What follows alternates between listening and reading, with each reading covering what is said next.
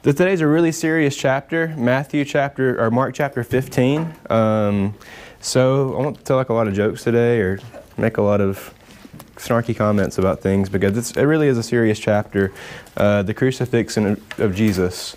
So I just want to explain some things. I'm not going to go through every part of the chapter, just like as in depth, because I want to hit on the really important parts and things that sometimes maybe fall through the cracks or are misunderstood. So if you will, I'd love for you to take out a pen, a piece of paper, something you can write with, take notes on this, because this is the balance of everything our faith hangs on, is the crucifixion, and then when we study about the resurrection, which may be a week or 2 weeks from now, depending on what we do for Easter, when we study about that, then that's all these two things work together on the balance of what the Christian faith is. So, Mark 15, if you don't have your Bible, you can turn up here, or look up here. You can't turn, but you can look up here at this TV screen, and we'll get started. So, it says, very early in the morning, the chief priest, with the elders, the teachers of the law, and the whole Sanhedrin, made their plans. So they bound Jesus, led him away, and handed him over to Pilate. "Are you the king of the Jews?" asked Pilate. "You've said so," Jesus replied.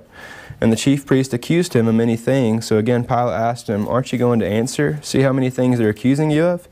But Jesus still made no reply, and Pilate was amazed. Now it was the custom at the festival to release a prisoner who the people requested, and a man called Barabbas was in prison with the insurrectionists who had committed murder in the uprising. The crowd came up and asked Pilate to do for them what he usually did. And he said, "Do you want me to release the king of the Jews?" Knowing it was out of self-interest that the chief priest had handed Jesus over to him. But the chief priest stirred up the crowd to have Pilate release Barabbas instead. "What shall I do then with the one you call the king of the Jews?" Pilate asked him. "Crucify him," they shouted. "Why? What crime has he committed?" asked Pilate. But they shouted all the louder, "Crucify him." Wanting to satisfy the crowd, Pilate released Barabbas to them. He had Jesus flogged, and then he handed him over to be crucified. So just a few notes about these first 15 verses.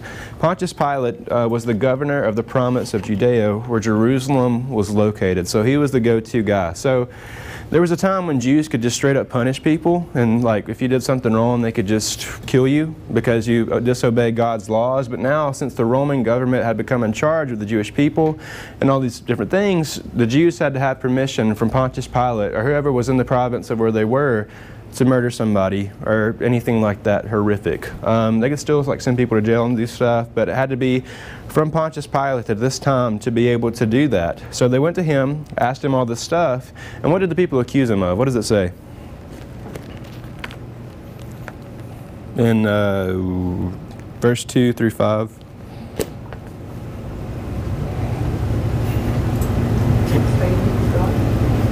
Saying he was God.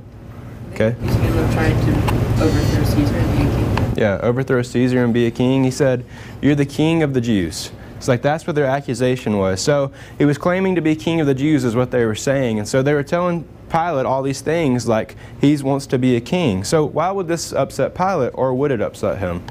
Would he care? Remember, Pilate's not Jewish.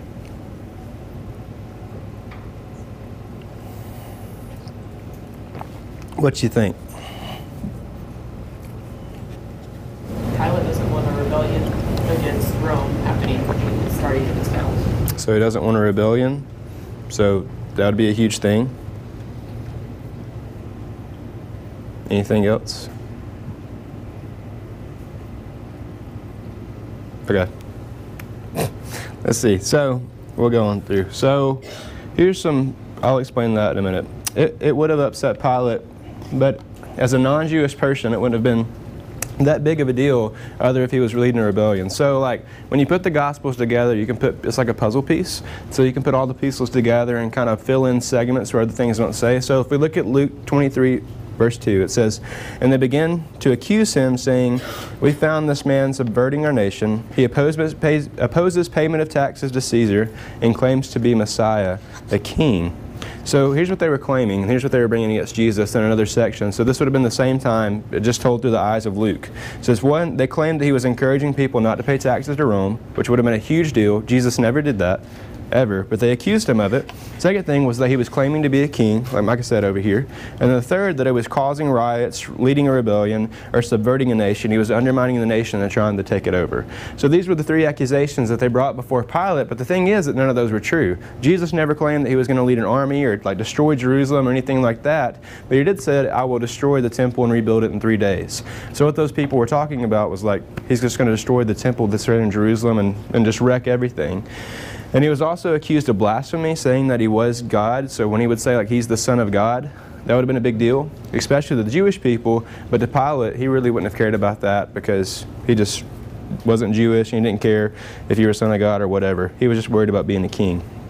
So, yeah, this would have upset him to a point, but in a way he knew the accusations weren't true, and like you can see that through the rest of this chapter. So, what I want you to do is like draw some comparisons or differences between Jesus' concept of a king and then Pilate's concept of a king. What were they thinking? And we kind of talked about that in past classes. So if you've never been here before, you might not know. But what would Pilate's concept of a king be? They'd probably have to have an army. Sorry, I couldn't talk. What else? Army. Think about an earthly king. What do they have? Servants, money, palaces, a lot of power. They had a lot of influence over the people and kind of to direct people where they wanted them to go. And so Pilate, the idea of someone being raised up as a king would have meant that this dude was trying to take over, raise an army, and try to become like a king. So that was his idea of what a kingdomship would be like, and just like an earthly kingdomship. But what was Jesus' idea of a kingdomship? Humble. What else?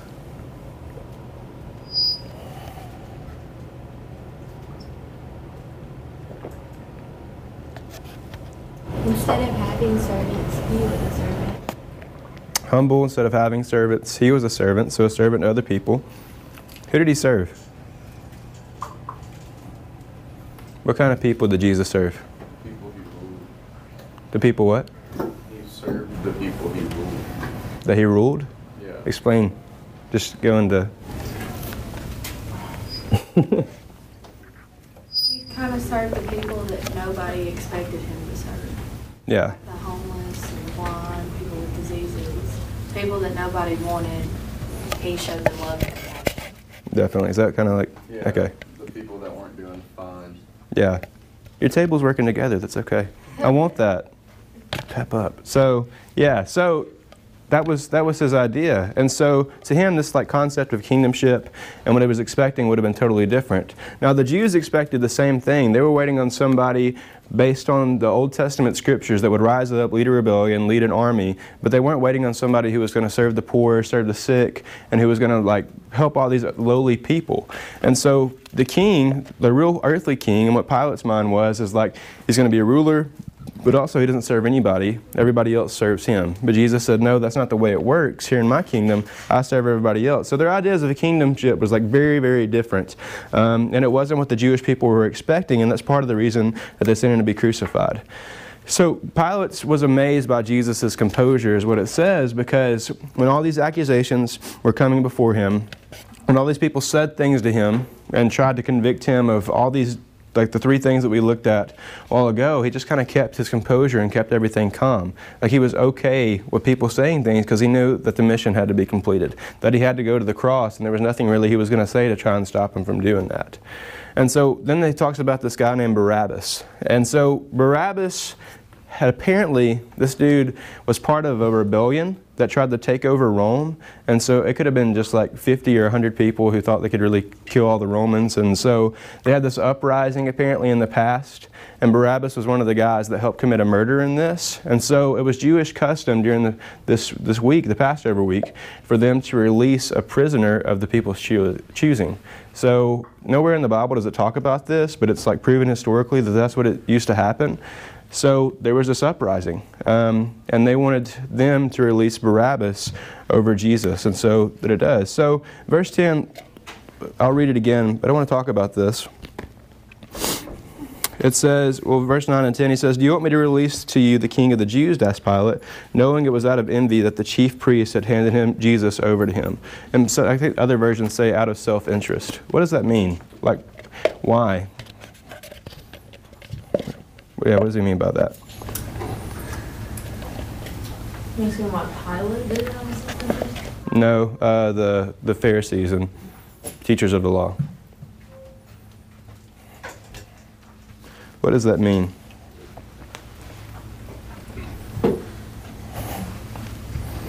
Pilate probably hasn't missed that one of their main issues with him is that he seems to be kind of setting himself up as another religious leader head. And he seems to be more powerful than theirs, so it's like, look, the main reason they're bringing him up here is because he's taking over their religion, which I don't care. But that's why they're trying to accuse him of these other things. Yeah, for sure. Definitely. Any other comments about that? I think that, like, they had their idea of what they wanted the king to be like.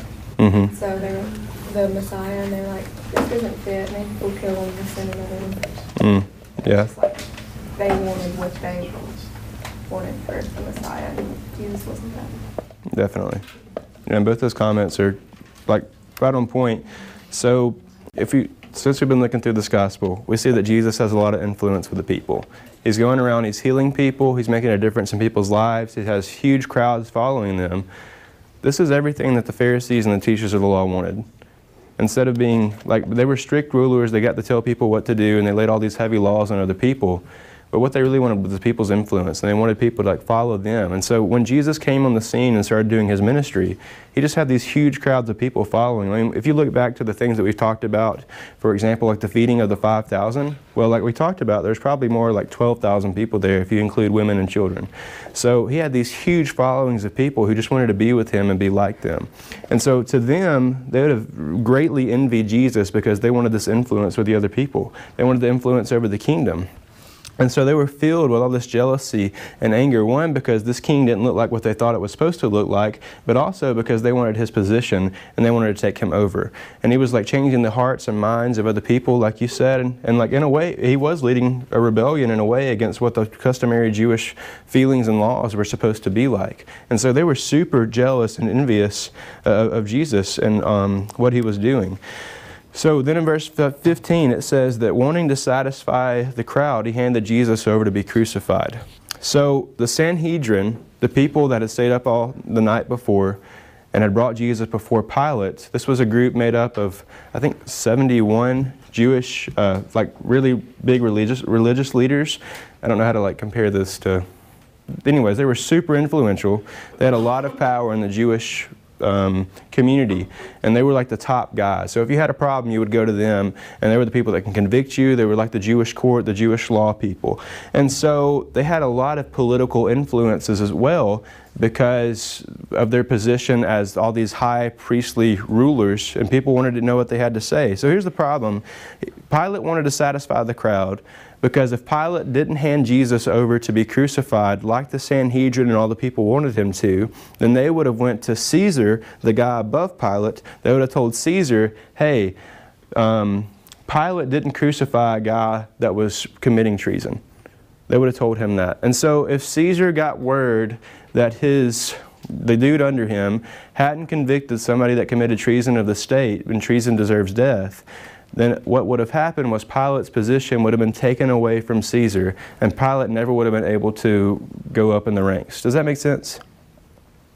Okay, that was just a lot of words for me. That's like a run-on sentence. And so that's what the problem was. So he wanted to satisfy them because he knew that if he didn't, there was going to be a problem and his position would be taken away. He would never have a chance to be king. He would never have a chance to rule. He would never have a chance to work his way up in the ranks. And more than likely, not convicting somebody else of treason who deserved it, then Pilate would have been convicted of treason and he would have been crucified or killed as well. So there was a lot on the line for him. But in a way, Pilate tries to get Jesus out of it, and there's different things in the other Gospels that talk about that. So it talks about flogging here. So probably, and I think you can look in the Gospel of Luke where it says this, I didn't write it down, Pilate probably hoped that flogging would be enough to satisfy the crowd, because flogging was a brutal thing, like really awful, and most of the time like majority of the time, people didn't survive Roman floggings. Like they would just die on the stake. So what would happen would be, say there was a flogging going on right here. We're not going to do this, but I mean, we're just not. So I get fired. That's the reason why. So there would be like a big stake in the ground, a big piece of wood, and they would tie the person's hand around it so they couldn't pull the rope over it and they couldn't get out of it. And they'd be put on their knees, and then a big, huge Roman dude, like a strong guy in their military, would grab this with these leather ropes attached to it. At the end of the leather ropes, there would usually be pieces of glass or small bones or pieces of metal or rocks in some way, and they would tie it inside the leather. And so when they whipped people, it wasn't just these straps that were hitting you, it was also like these metal beads and these pieces of bone that were cutting into your flesh. And so by Jewish tradition, you couldn't whip somebody more than 40 times. Like you had to stop at 40. That was Jewish tradition. By Roman tradition, you could whip somebody as many times as you wanted to. So if you wanted to go up in the hundreds, if you think they deserved that, if the guy was just having a really good day and wanted to whip you, he could do that. Like he didn't have to stop until somebody just told him to. Like if Pilate told him to stop, he'd have to stop. So it doesn't say how many times he was whipped. It just says that he was whipped, but we don't know how many times. And that's why most people didn't survive floggings, because you think about all this cutting into your back, into your flesh. Like so much blood coming out of you that people just bled out right there on the stake. And so this was the huge thing that he had to go through. And so Pilate, I think Luke says that, you can fact check me or whatever, hoped that this flogging would be enough to satisfy everybody and just say, okay, you've done enough to him, just let him go. But that didn't work, and it just went on. So verse 16, after this, it says, the soldiers led Jesus away into the palace, that is the praetorium, and called together the whole company of soldiers. They put a purple robe on him and then twisted together a crown of thorns and set it on him. And they began to call out, Hail, King of the Jews! Again and again they struck him on the head with a staff and spit on him. And falling on their knees they paid homage to him. And when they mocked him, they took off the purple robe and put his own clothes on him, and then they led him out to crucify him. So the praetorium is this palace area where people would go to be convicted. And so usually the conviction took place inside the temple, inside the praetorium, inside the palace. But they did it outside the palace that day because of some Jewish customs. And so it says they put purple robe on him. So if you go back and look at ancient history, it can be proven now that purple was a really hard color to come by.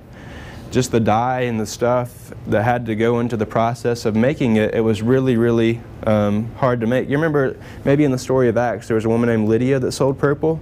Well, more than likely she was very wealthy because she made purple clothing and sold it to royalty and people that were very rich. So it was a royal color. I literally almost put on a purple shirt today, but then I was like, no, that just looks bad, I'm a hypocrite. So I had to take it off.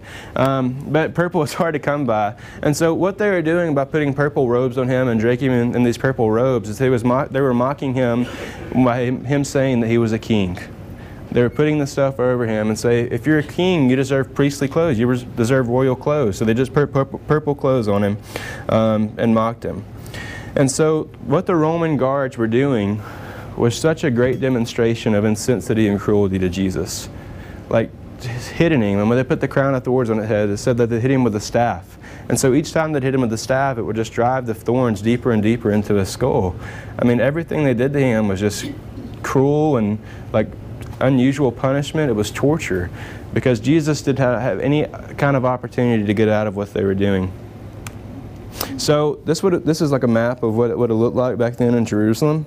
Some of you may have been to Jerusalem, had a chance to go to Israel. Catherine, my wife, has. I've never been. I'm a little jealous. So here's the palace. And so there's two arguments about where the praetorium may have been. It would have been right here, but more than likely it was right here. And this is where Jesus would have been condemned. So when he was convicted and they decided that he was going to be crucified, what would have happened was he would have been led out from this gate outside of the city walls and then to a place called Golgotha, and that's where he'd have been crucified and buried. So we're going to get to another part of the section, but just think about, like, this is a pretty good walk. pretty fair walk. And then up here you get in like to this hill country, so you have to walk up a hill as well in order to get to Golgotha. So that's what it would have looked like if you're like want a visual representation of what that may have been. So verse 21. A certain man from Cyrene, Simon, the father of Alexander, and Rufus was passing by on his way from the country, and they forced him to carry the cross. They brought Jesus to the place called Golgotha, which means the place of the skull, and then they offered him wine mixed with myrrh, but he didn't take it. And they crucified him, and dividing up his clothes, they cast lots to see what each would get. It was 9 a.m. when they crucified him, and the written notice of the charge against him read, "The King of the Jews." Verse 27, they crucified 2 rebels with him, one on his right and one on his left, and those who passed by hurled insults at him, shaking their heads and saying, "So, you who are going to destroy the temple and build it in 3 days, come down from the cross and save yourself." In the same way, the chief priests and the teachers of the law mocked him among themselves. He said, "He saved others," they said, "but he can't save himself. Let the Messiah, this King of Israel, come down now from the cross, that we may see and believe." And those crucified with him also heaped insults on him. So there was this dude, Simon from Cyrene. Honestly, he was just a random Jew in town for the Passover. Like, no significance really, other than that's what it was. And so when Jesus started out carrying his cross, we know this from the book of John, he started out, he was doing fine, but just from like the flogging and the beating and all the stuff he had to go through the night and the day before, he needed help afterwards because it was just so heavy to carry. I mean, like, these things were over 100 pounds easily that he had to carry up this place. So he would have needed some help after all that he had gone through. And so they picked this guy just randomly from the crowd and say, "Hey, come help this guy carry your cross up. You're a Jew. Help your King of the Jews." So Golgotha, it's Aramaic for the word skull.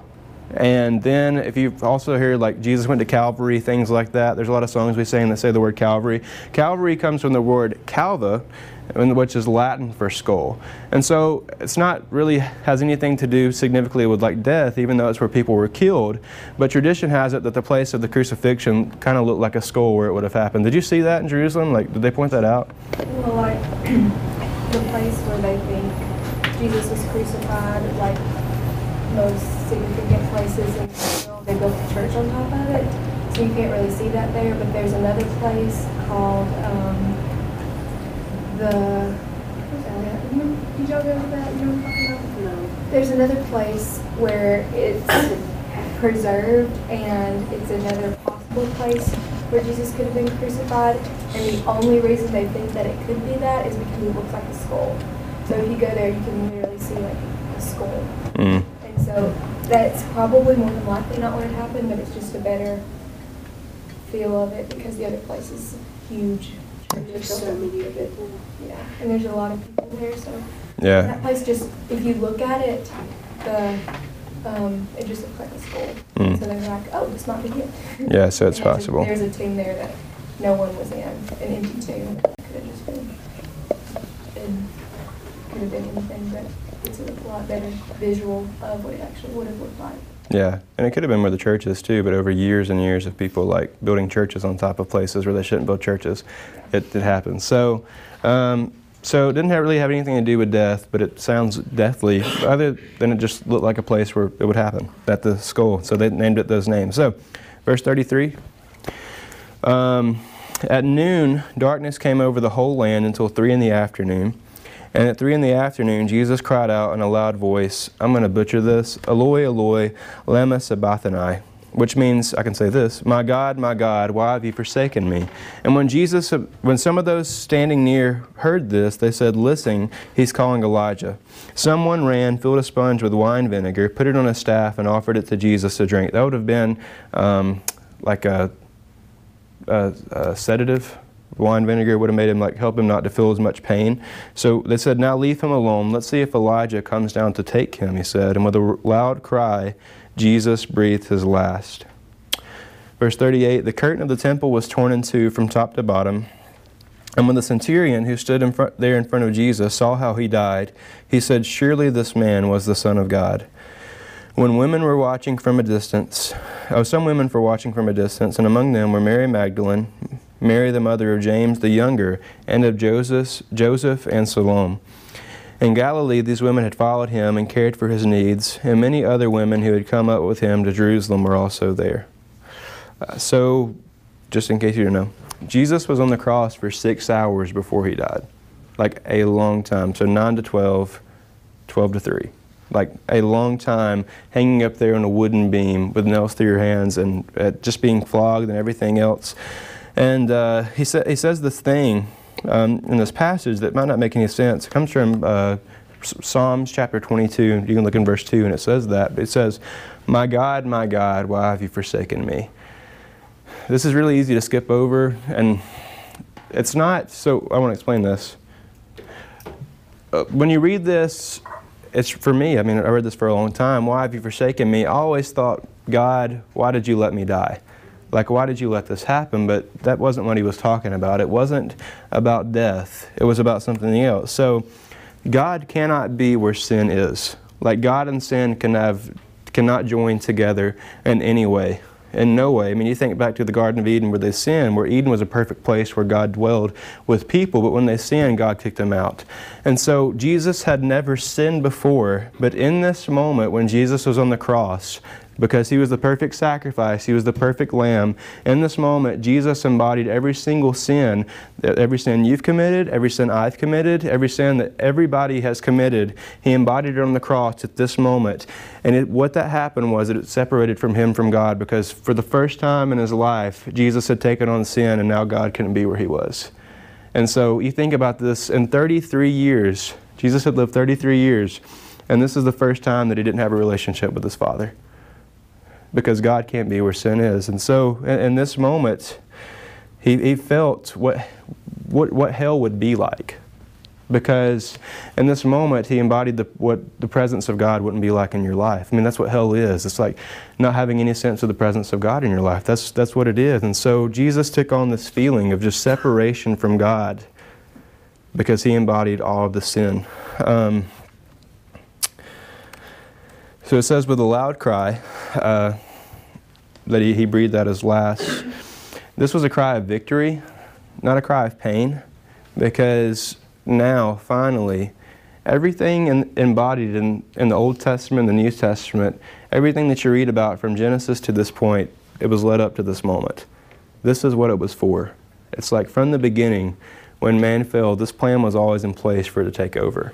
And so now, when you go through all the passages, when you read all the prophecy in the Old Testament, when you look at people waiting for a coming king, finally, in this moment, this is where it happens. And so it's not a cry of death. It's a cry of victory, because now it's finally happened.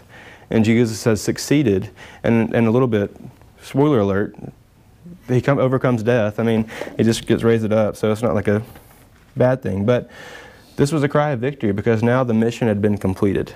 Everything that he was sent on earth to do had finally come true. And then 3 days later, what we're going to see in next week or 2 weeks from now is that he's going to be raised from the dead. If you go to church next week, you're going to hear it anyways. Surprise. So there you go. Easter, in case you didn't know. So this says he heard what this happened, the curtain torn in two. And that's kind of like, poor curtain, what happened? So there was in the temple in Jerusalem, like in the city gate. So let me go back to this. Forgive me. So in the temple... Well, sorry. Yeah, right here in this temple would have been a curtain. And so there's a lot of things that had to go on in the temple that had to be built to like exact forms and all this other stuff. But in the middle of the temple was this curtain. And so there was a place where like if you and I were there, sorry. Yeah, if you and I were there was a place where like regular people could hang out. But then there was a place where like the high priest could go. And so there was one high priest, and what happened every year is he went through this curtain. And so this curtain separated the holy place from the most holy place. It's not that big of word change, but there's a big difference to what it meant. And so, oh man, let me get that turned.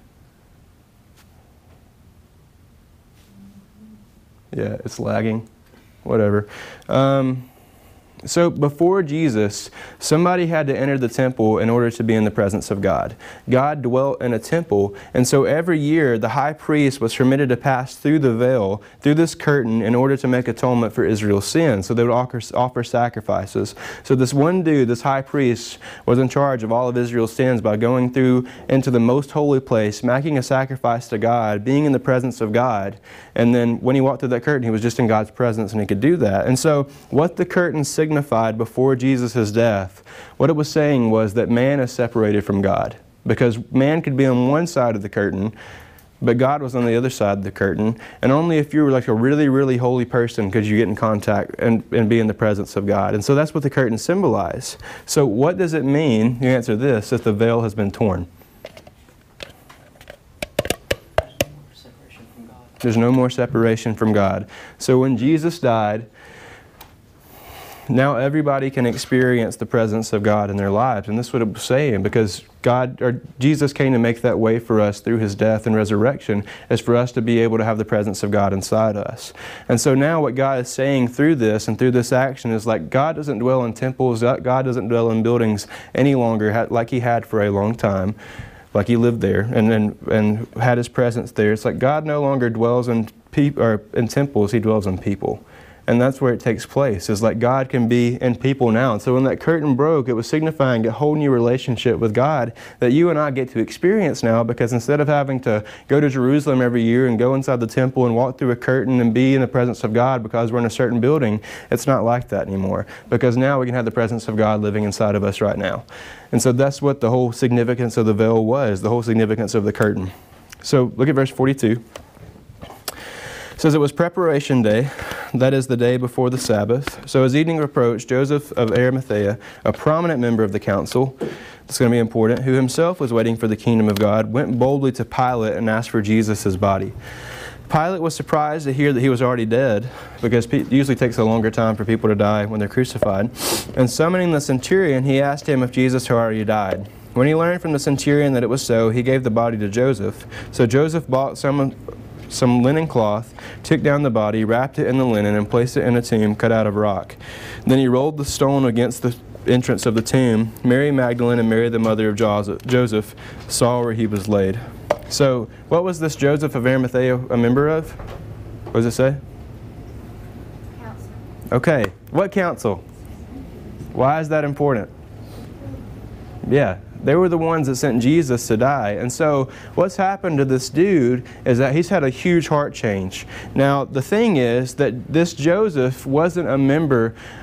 He didn't consent to the death of Jesus. If you go back and look at Luke's account of this whole thing in chapter 23, verse 51, Joseph didn't have any part in condemning Jesus to die. He wasn't at those meetings. He wasn't a part of it. So somewhere about seeing Jesus' life and seeing him change all these people and seeing what he came to do, Joseph had a heart change in all this. And now, instead of crucifying him, he's taking Jesus' body down and putting it in a tomb for a proper burial. And so the heart change that's happening to this man is amazing. And this would have been a big deal, because in doing this and taking Jesus' body down, the people that all of his friends had just crucified, this is going to separate him from the Jewish council. And so we really don't hear much more about Joseph other than this, but this was a huge deal because he was part of the people that convicted Jesus. He was grouped into those people.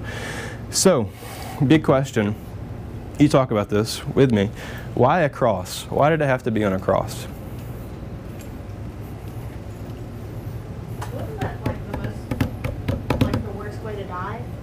Yeah, for that time, for sure. Because your body's just hanging there and you're kind of just slowly, it's all the weight and everything. Mm-hmm. Yeah, it was definitely the worst day. Totally vulnerable, I would think, would be. There's no way to hide. And, yes, for sure. Well, it's got to be a fulfillment. And also, I feel like it's on display for everybody to see. Mm-hmm. So Definitely. Just for it to be kind of shameful to say, kind of like they were just trying to embarrass him. Yeah. It was definitely that. That when he's hanging there, it's just look, your God can't even get off the cross, so what makes you think that he can save you from anything? Mm-hmm. So the Lord just embarrassed him. Definitely. For sure, he was just hung up there. More than likely, he was naked, exposed in front of everybody at that point. It's also a criminal or traitor's death. It's a criminal or traitor's death, so it's painful, it's shameful, it's a criminal's death. Any other thoughts? I feel like there wouldn't be a question that he died. Huh? I feel like there wouldn't have been a question that he actually died. It was final? Because it was final. Because people don't come down from being crucified. You don't hear stories of people being, oh, he was crucified, but he actually still lived. If it was something else, it might have been, he could have survived. Yeah, they wanted his death to be final? Yeah. Yeah, for sure. Any other thoughts about that? Was it talked about in prophecy? Maybe. Yeah, it was. So all those are correct, like by far, and they all are. But there's one specific thing that I want to look at. So it says in Galatians chapter 3, verse 13, if you would write this down, important verse. It says, Christ redeemed us from the curse of the law by becoming a curse for us. For it is written, cursed is everyone who is hung on a pole. And so, if you will, like, I just want you to read this for yourself. So turn to your Bible in Deuteronomy 21, or your phone, or whatever you have.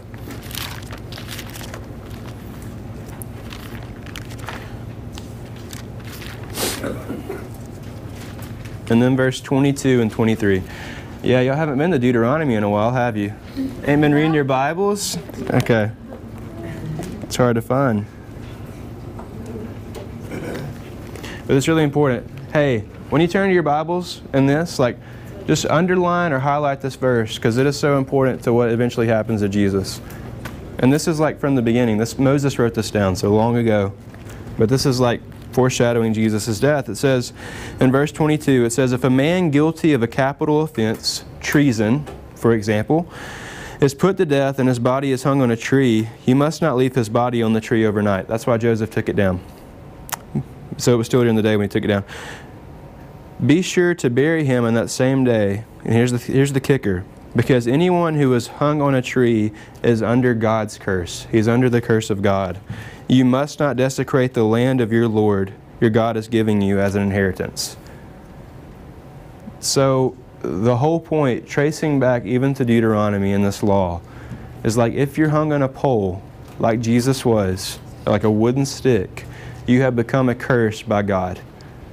And so in this moment when we see God calling out to Jesus, my God, why have you forsaken me? Because in that moment he embodies everybody's sin, but also in that moment he becomes a curse to the land because of the way that he was killed. And so all this is leading up to Jesus' death. So, I mean, you just see the pattern throughout the whole Bible of things that's happening. That's just like one small example. There's so much prophecy that goes on into this. But just the powerfulness is like he became a curse for us in order for us to go to heaven. And it all happened in this moment when he was hung on the cross. Like it just came down to this. So that's the end of the chapter. It's not the end of the story, I promise. As you'll hear somewhere next week. I don't know if it'll be here or not. But everything of your Christian faith, if you're a Christian, I don't know if everybody here is. If you're a Christian, everything about your faith hangs on the balance of Jesus' death. It says, I forgot. Anyways, but everything hangs on this. It's like Jesus died for you. And all of your sins, all your mistakes, all of your addictions, all the things that you feel guilty of doing afterwards were taken up on a cross and you were forgiven of that. And it says that Jesus became a curse for you in order for you to have eternal life with God. God killed his son for you so that you could have fulfillment, so you could have life, and so that one day you can be in heaven with him. And it all hangs on what we read today. So I just want to encourage you, because I make a huge mistake of a lot. Continually go back to the story. Like, don't wait April of every year to hear the story again, because this is what it all hangs on. And people are going to ask you, like, what's the big deal about Jesus' death? What's the crucifixion about? And this is it. And there's so much that goes into it. And it's more than just something we should read every April. It's something that we should really just embody every day. But I'm guilty of not doing that. So that's just my encouragement to all of us to do that. So I want to pray together and then we'll head out. God, thank you so much for this day. Thank you for waking us up. Thank you for another day where we have the opportunity to be forgiven of our sins because of the story that we read today. We thank you for your son who didn't rebel when he was accused, who was led like a lamb to the slaughter, and just embodied sin for us and became a curse for us so that one day we can have life, Lord. Sometimes it is so hard to understand and fully feel this story. But God, I just pray you convict us by this and help us to bring our sin to the light and know that Jesus is the one who can forgive it because of what happened on the cross. But thank you so much for your love for us. We thank you for being willing to send your own Son to die for our sins and to give us the blessing of eternal life through your Son's death, Lord. Help us to go to the story regularly. Help us to make it a part of our life, and help us to find our identity in the cross, knowing that we died to ourselves so that we can live for you. Thank you so much for your love for us. Convict us, Lord, of what we need and bring things to light so that we can live more fully for you. Thank you so much for all your blessings, and most of all for your Son. And it's in His name that we pray together. Amen.